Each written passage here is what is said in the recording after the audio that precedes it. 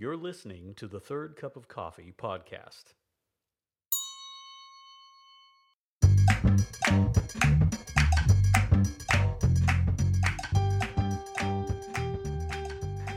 All right, welcome to week 2 of 119-101. We are talking about Psalm 119 and just getting the basics of it over the course of 4 weeks. Hope you're doing your homework, reading this during the week, so you pick up on some of the repetitive phrases. There are some circular things that reappear over and over again, some unique phrases in there. One of the words that I love the most in this book, or in this chapter, twice the word sojourn is in there. It talks about, I am a sojourner on the earth, or the house of my sojourn. This psalm is grounded in the idea that the life we are living is temporal and temporary. That this is not how life will always be. And it's grounded in that. For some of you, that is the most important thing you can learn from Psalm 119, is the mess you are in, or the pressure that you feel. This is a temporary situation. It is not the end all for you or for us. And so I hope that you're making this psalm a place that you rest over these last couple weeks. I got a message from someone who watches remotely on YouTube, and they mentioned that early in their Christian walk, they said, I had a hard time memorizing Scripture, so I challenged myself to memorize Psalm 119, like go big or go home, okay? The biggest chapter in the Bible. And they said they stuck Post-its on the baby changing table and in the bathroom and in the car, and they sang it and they repeated it and they preached it to themselves, and they wrote to me and said, to this day, I consider Psalm 119 an anchor and a firm foundation for life. I've gone back to it many times to take notes and digest it even deeper. Don't let the idea that this is just a single chapter fool you into thinking that it's simple or disposable. It is rich. And so we're not going to be able to ingest all of Psalm 119 in 4 weeks. That's impossible. What I hope to do is teach you how to think about it and appreciate it, and so for the rest of your life, you can go back and pull this apart and dissect it a little bit. Likewise, don't let the size of Psalm 119 give you the idea that it's impossible to get your head around. Like this person said, it is a really firm foundation for you to build a life on. Now, last week we talked about the fact that this is a acrostic poem. It's 22 stanzas of 8 verses each. Each stanza starts with a consecutive letter of the Hebrew alphabet, and every line in that stanza starts with that same letter. For the sake of kind of finding our rhythm, we're going to be all over the chapter this morning, but we do want to focus and read a couple of those stanzas just to kind of settle our hearts. So stand with me if you would. And let's read, it would be the second and third stanzas, Psalm 119, 17 through 32. Deal bountiful with your servant, that I may live and keep your word.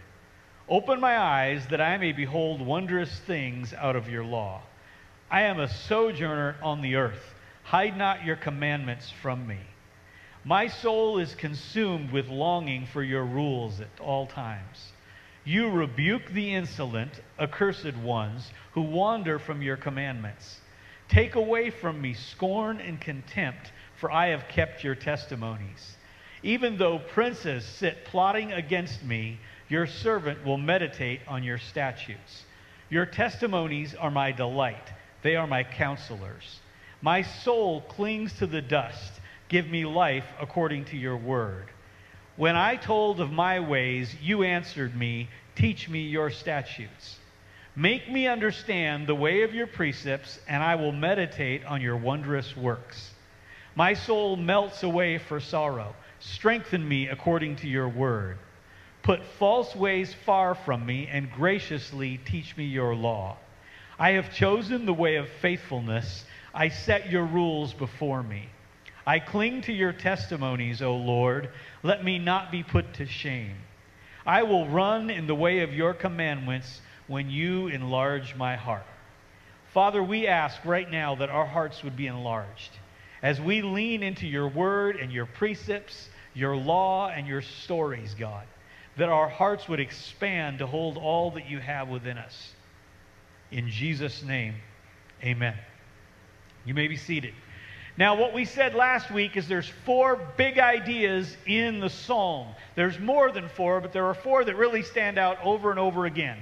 the blessing of obedience to God's word, the power of God's testimony, the comfort of God's word in trial or affliction, and the guide of the Holy Spirit through God's word. Last week, we talked about that idea of the blessing of obedience to God's word, particularly as it leads us to the idea of blamelessness. Now, you can be culpable, you can be in doubt, or you can be blameless. Let me assure you, when things get hard, blamelessness is the sweet spot. That's where you want to find yourself. You don't need to look too hard in Scripture to find stories of people who maintained blameless hearts and it paid off for them. Your current situation, no matter how difficult it is not an excuse to cut corners on how God has taught you how to live or find yourself in a position of being blamed. Blamelessness is where He wants us to be. If you look at Daniel 6:4, here's a young guy who's in captivity, and this is how his captors speak about him. Then the high officials and the satraps sought to find a ground for complaint against Daniel with regard to the kingdom, but they could find no ground for complaint or any fault, for he was faithful and no error or fault was found in him. Imagine the frustration of a captor who looks at the person they're holding captive and they can't find a reason. They can't find anything to blame him with. Now, that's not to say that Daniel's life was all smooth sailing. In fact, later in the chapter, he encounters significant trouble, but it is trouble because of his convictions. It's his trouble about his convictions of praying 3 times a day that actually causes him problems. Now, should Daniel have seen that coming? He was blameless. Yes, because trouble is unavoidable. Jesus said, "You will have tacos?" Tacos would be nice. But He promises us trouble. If you're in this world, you will have trouble. You find yourself in this world. If you're imagining some Jesus-centered life where everything goes perfectly and is easy, you did not read the brochure you were given. Because He told us trouble is coming. The question is, why will you have trouble? Will your trouble be because you are culpable, or will it be because you have been blameless? The best we can hope for is that when they lower us into the ground, that those around will gather around and they will say that our troubles came from our convictions and not our compromise. That yes, the trouble that they had was because they stood for something rather than because they gave in. If you encounter trouble for your convictions, you will encounter glory for your convictions. And Daniel, who lived this life of blamelessness, was rewarded by God with the ability to see the forward story of history, not only for his life, but for all humankind.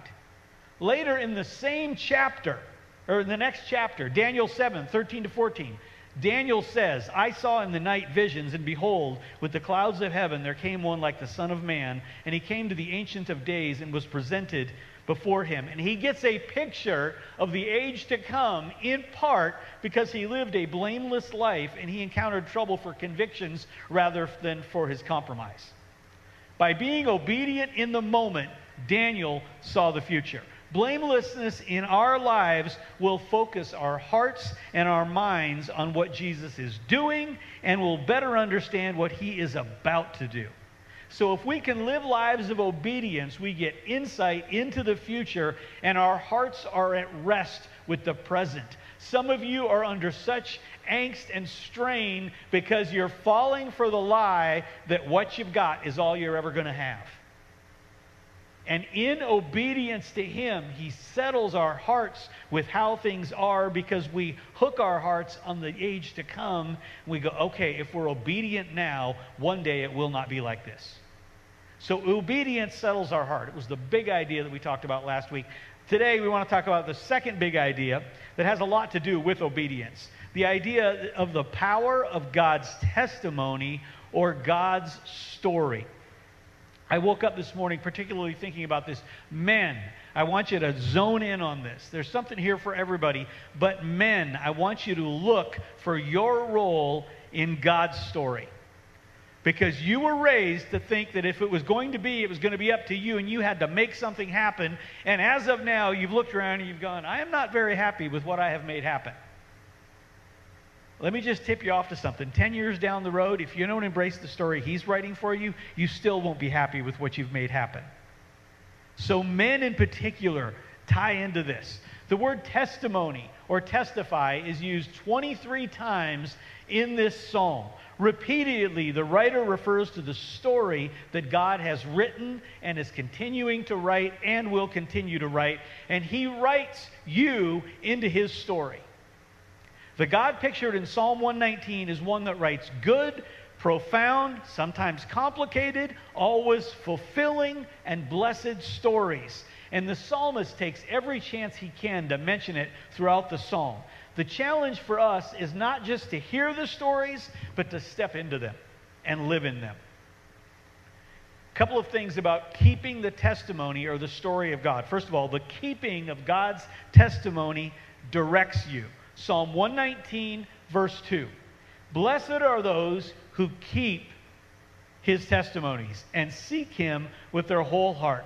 The blessing here is referred to those that have an active interest and pursue the story of God. Keeping is different than hearing. Keeping is more like contending for, leaning into, asking about, pestering, if you will. God, what about it? You said. Just like Christine was telling us this morning, Lord, you said, and I'm going to hang on to what you said, even in light of what I have. That's what it means to keep his testimony. Many of you really want to do something great for the Lord. It's in your heart.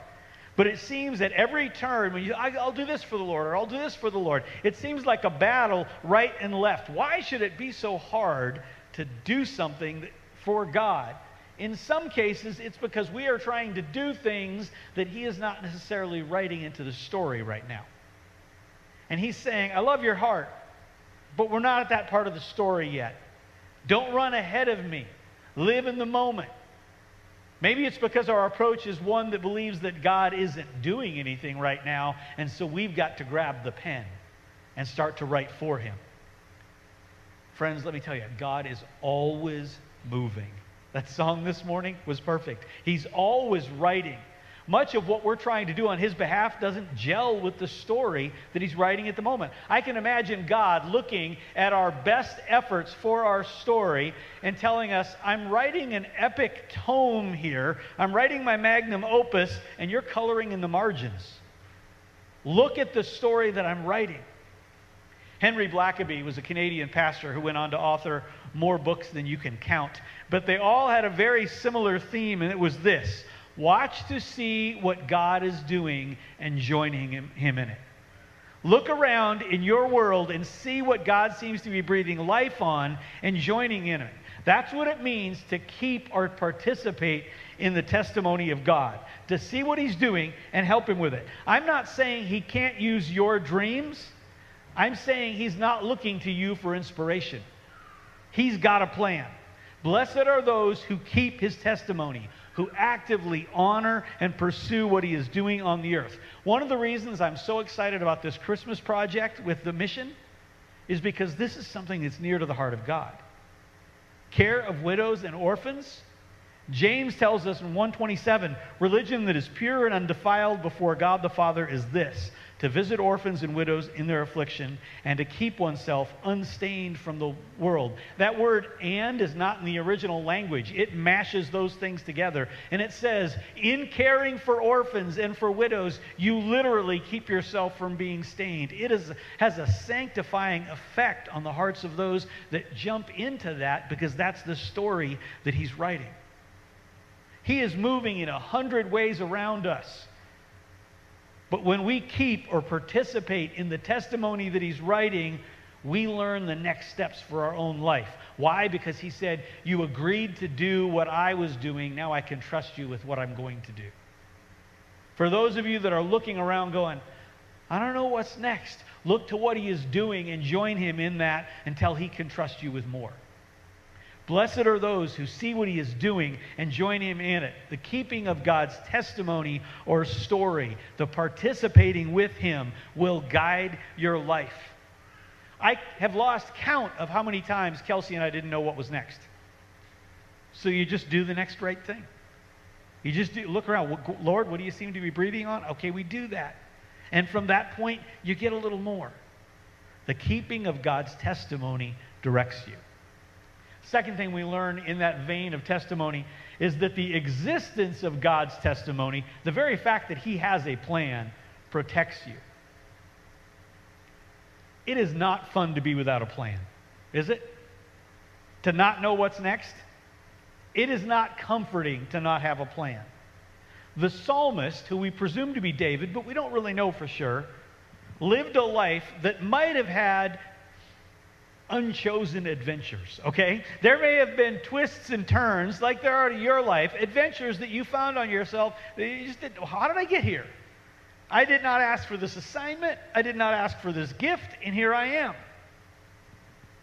The idea of what I thought was going to be an adventure turned into a bunch of drama. And I did not want drama. Drama occurs when people introduce things to your life that you don't want to manage and they expect you to take care of. How many of you have ever had anybody introduce drama to your life you did not want? It's like somebody who gave you a pregnant cat for your birthday. Thanks for that. Wasn't really thinking I was going to get this. Wouldn't have picked it for myself. No, wouldn't have. Had you given me a gift card, this is not what I would have gotten with it. The psalmist faced drama on his own. There were people of influence who were plotting against him, and they were willing to use that force to move him into situations or difficulty that were not his doing. They were pouring on the drama pretty heavily. We're in a culturally high drama season, all right, between Thanksgiving and Christmas. Lots of time with family. Lots of intense fellowship. And with that family sometimes comes drama. One of my older sons drives Uber. He was driving on Wednesday night. Crazy busy night. He didn't realize why, but he said he had multiple passengers in his car, referred to it as Blackout Wednesday. It's like, what's Blackout Wednesday? They said, oh, that's when you know you're going to be with your family all day tomorrow, so you drink on Wednesday night until you black out. People in such fear of the drama of this season that they would rather check out than deal with it. God has a better plan for you than Blackout Wednesday. It is to lean into His plan that He has for your life and let Him help you navigate the drama that you just can't avoid. This is the psalmist here under pressure. Psalm 119, 22 to 24. Take away from me scorn and contempt, for I have kept your testimonies. I've been leaning into your story, God, so I need you to deal with this. Even though princes sit plotting against me, your servant will meditate on your statutes. Your testimonies are my delight. They are my counselors. Now, some attacks come to you through the front door, some take some plotting and come in through the window, and in this case, they were plotting against the psalmist to introduce extra pressure and drama in his life. And he does two brilliant things. First of all, he takes it to the Lord. Lord, here's your cat. Okay? I did not ask for this, but I bring it to you. Some of you have made the mistake of feeding the cat, of petting the cat, of looking the cat in the eyes and bonding with the cat, and now that drama is partially yours. Then the cat gets bigger, and if it gets big enough, it will do what all cats would do if they could, eat you. You know they're thinking it. Just look at them. Don't let the drama that is introduced to you by other people grow and foster in your life to the point where it takes you over. And the psalmist goes, I know what I'm going to do with this cat. I'm just going to regift it. I'm going to take it to the Lord because I don't want this thing growing to maturity in my life. And then the second thing he does is he leans away from those who are causing the drama and the trouble, and he leans into the story of God for his life. God loves you, but I promise you everybody has a plan for you. Everybody has a plan for you. And he detaches from those and says, no, I lean into the testimony of Jesus for my life. You ever heard of alternative ending fiction? There are entire book series written about things in history that might have gone differently. Like what happens if you go back in history and Germany and Japan win World War II. And there are all these entire books written about, the East Coast being held by Germany and the West Coast being held by Japan, and the Midwest full of rednecks with 30-06s in their pickup trucks, which that kind of happened. But, it's like there are all these alternative endings to what happened. Don't let someone else write an alternative ending to what God wants to do in your life. Don't let them plot against you and introduce things to you that get you off of the testimony that God is writing and onto the story that they're writing for your life. God loves you, but everybody's got a plan for your life. His plan is the one you want to zero in on. It is a plan of a good hope and a good future. To trust His testimony is to refuse to accept all these alternative endings that people try and force on you. Now, most of you talk to yourselves. Maybe audibly, maybe not. But you keep a running dialogue inside, and I have learned not to worry as much about do I talk to myself, but worry more about what do I say to myself. Let me give you a couple of things that are encouraging, faithful, and biblical things that in this season when you're under pressure from others that you can say to yourself, and you can take these to the bank. You can say, with the full support of the Lord, my story ends differently. You can say, God's testimony over my life is one of faithfulness. You can say, God's story over my life, over the arc of it, is one of good. You can say, my story ends up differently than the messed up scene that I'm viewing right now. That doesn't end right here. The keeping of God's testimony directs us. The very existence of His testimony protects us. Just when you thought this was all warm and fuzzy and we were going to go home feeling good, the spirit of God's testimony addresses our sense of entitlement.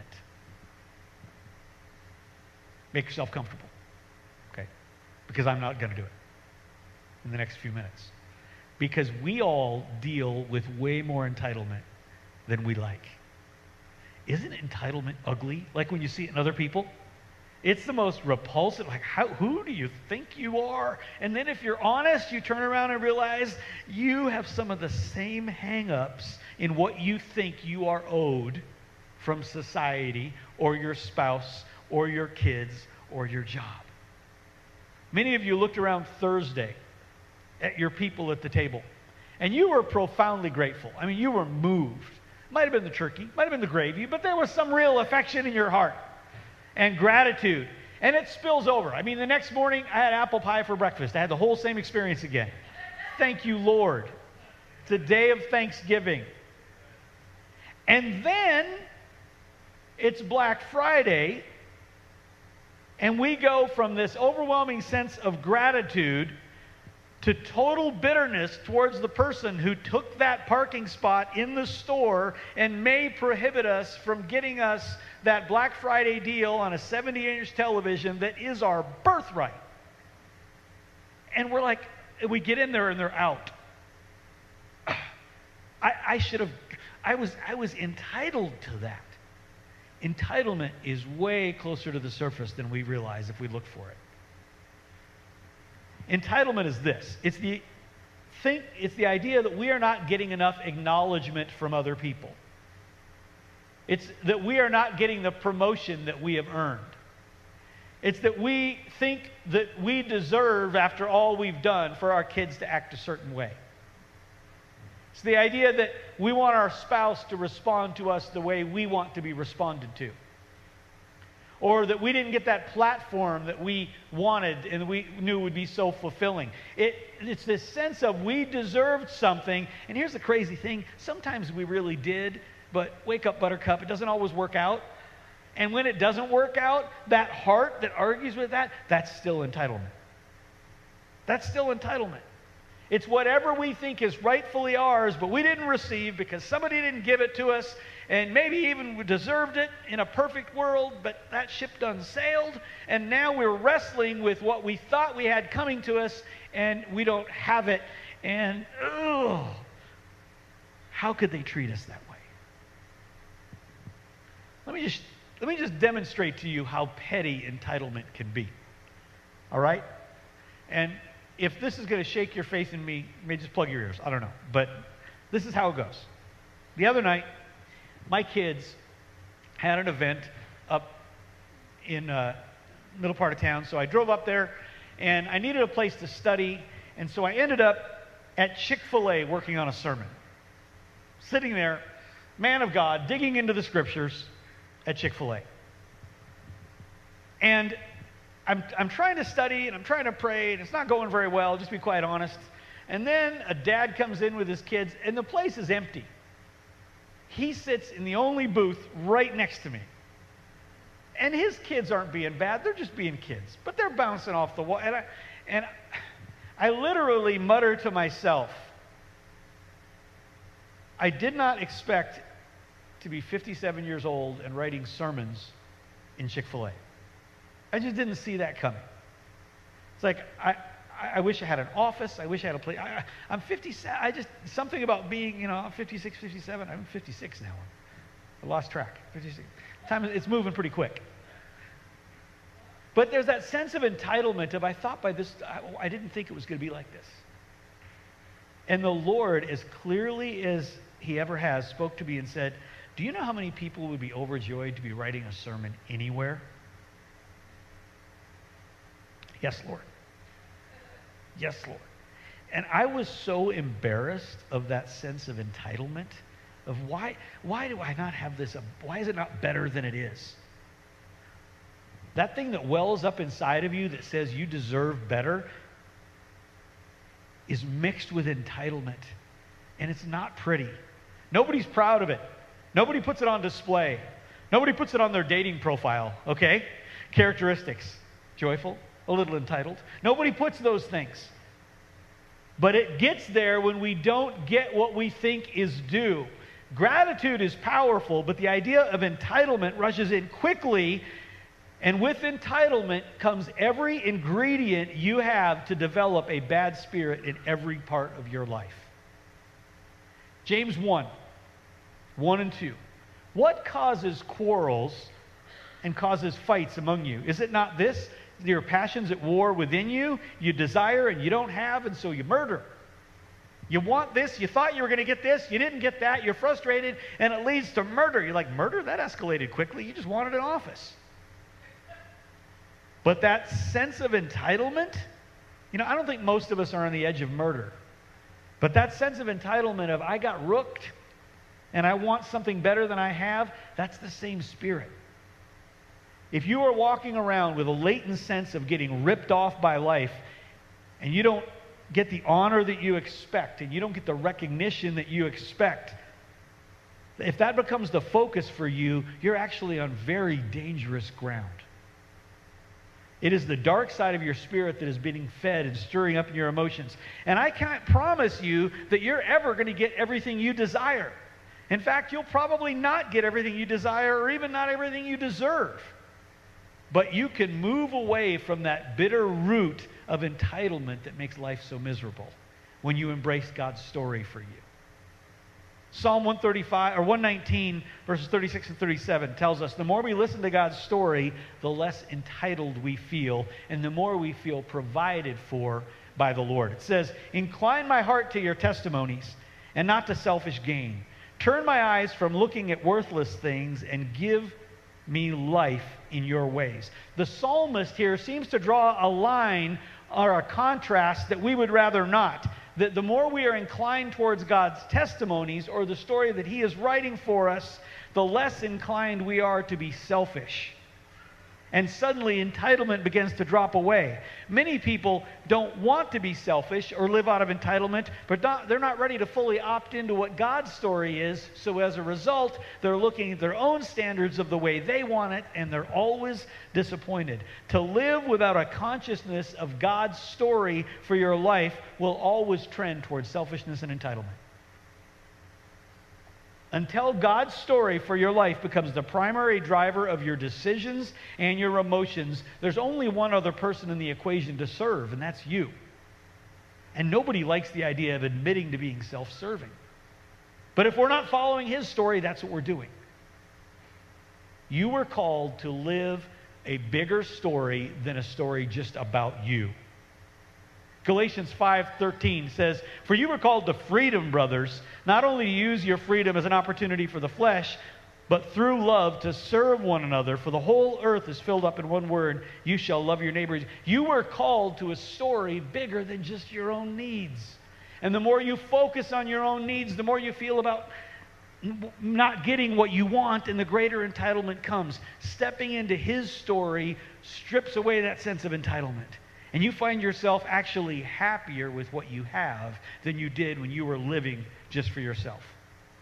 Walking in God's story, for me, redirects my life from what I think I deserve to what He has for me. And I promise you, after decades of serving Him, what He has for you is better than what you would have fought for anyway. This idea of entitlement, it's a little confronting. Touches a spot we'd rather not touch. But it's a part of us, and until we look at it honestly and embrace His story, we'll struggle with it. I want to skip to the last part of this. The depth of God's testimony gives us dignity.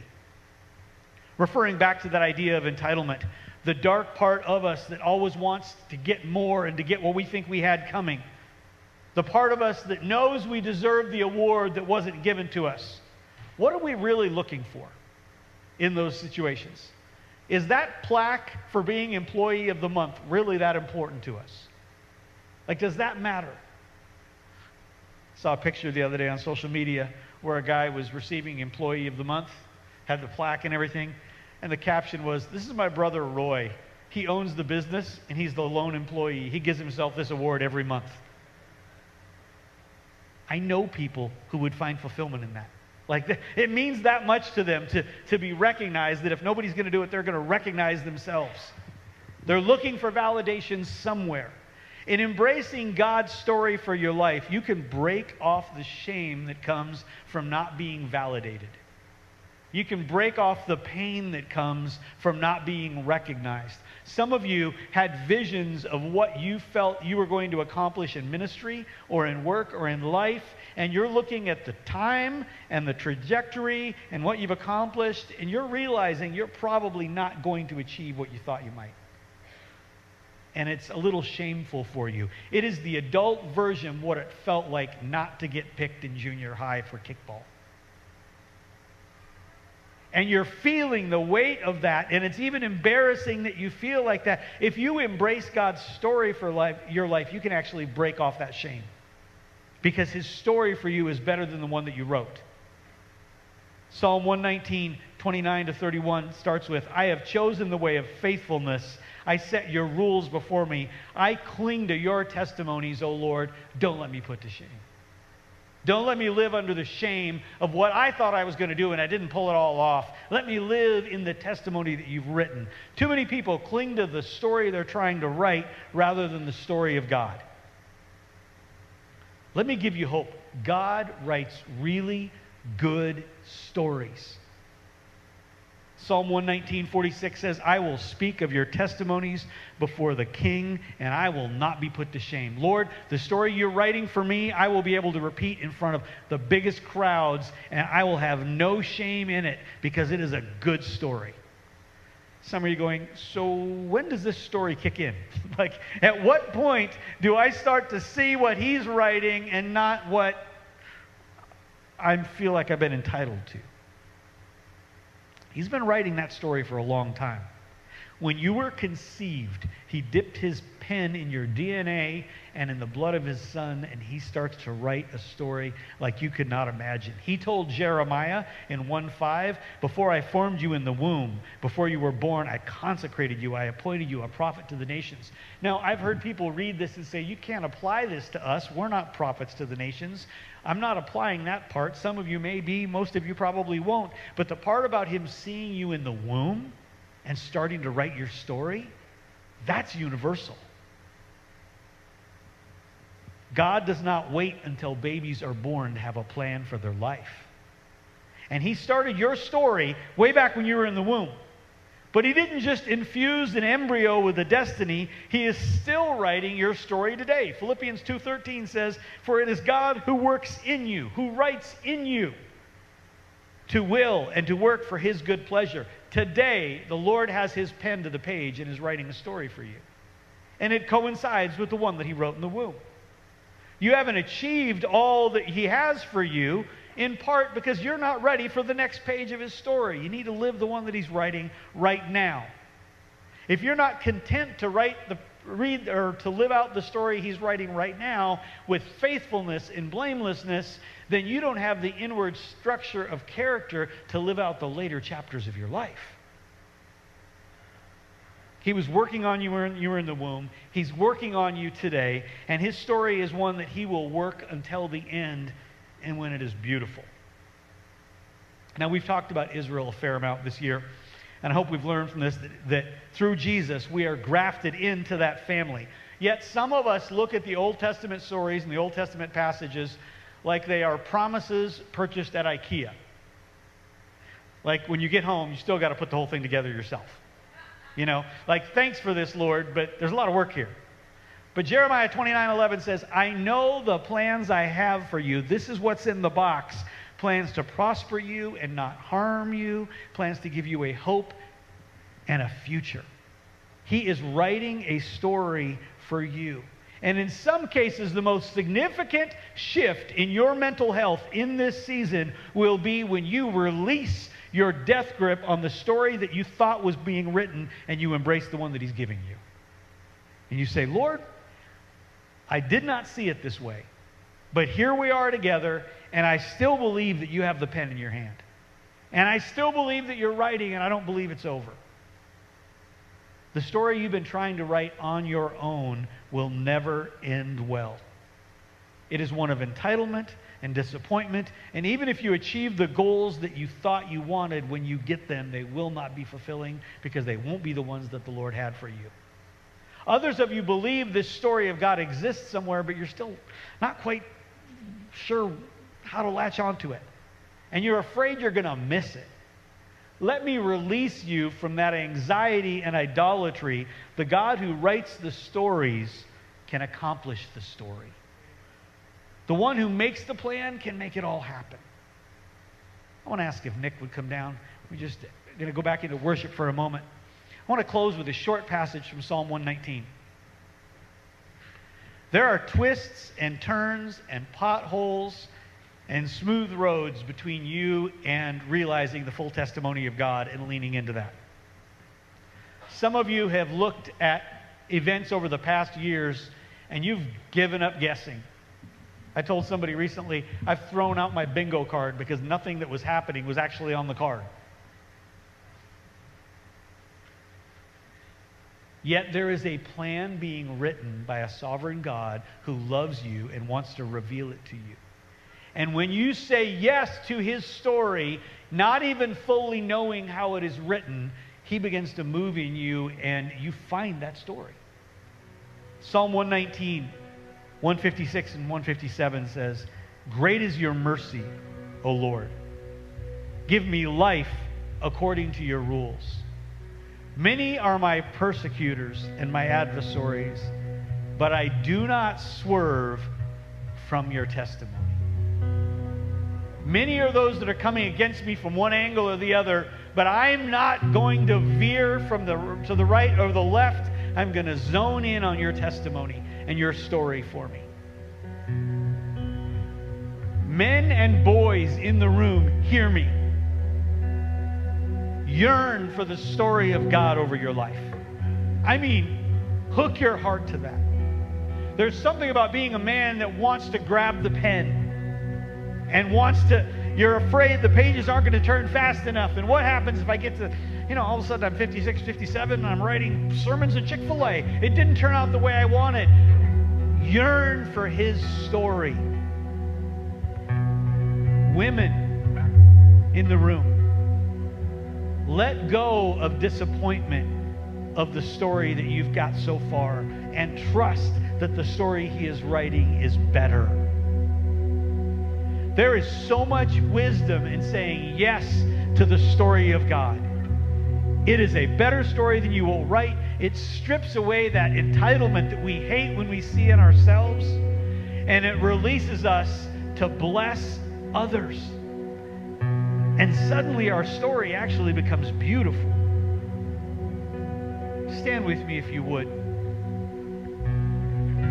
I want to take just a moment and pray for a few folks. I want everybody to bow your heads for a moment. Close your eyes. Holy Spirit, we ask for your presence right now to be manifest in our hearts. Begin to speak about how we interact with your story. Father, I ask that you would stir up memories and thoughts of even this past week where entitlement has rushed in, and we have tried to write a story that we thought would end better and would appear to make us look better. And in doing so, we've taken the pen from you. Holy Spirit, we give it back to you right now. We visualize that we hand a pen back to you, and we ask you to write.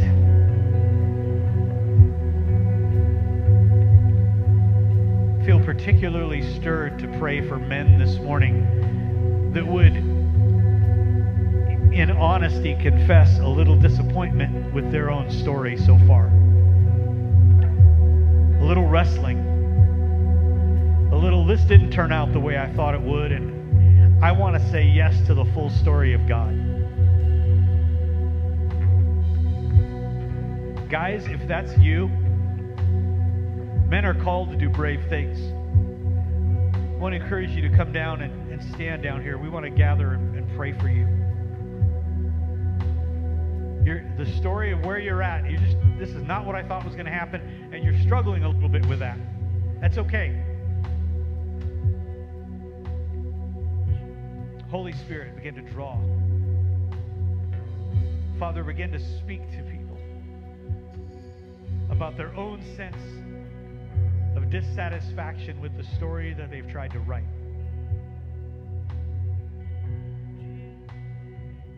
Lord, we come before you this morning and we hook our heart to your story.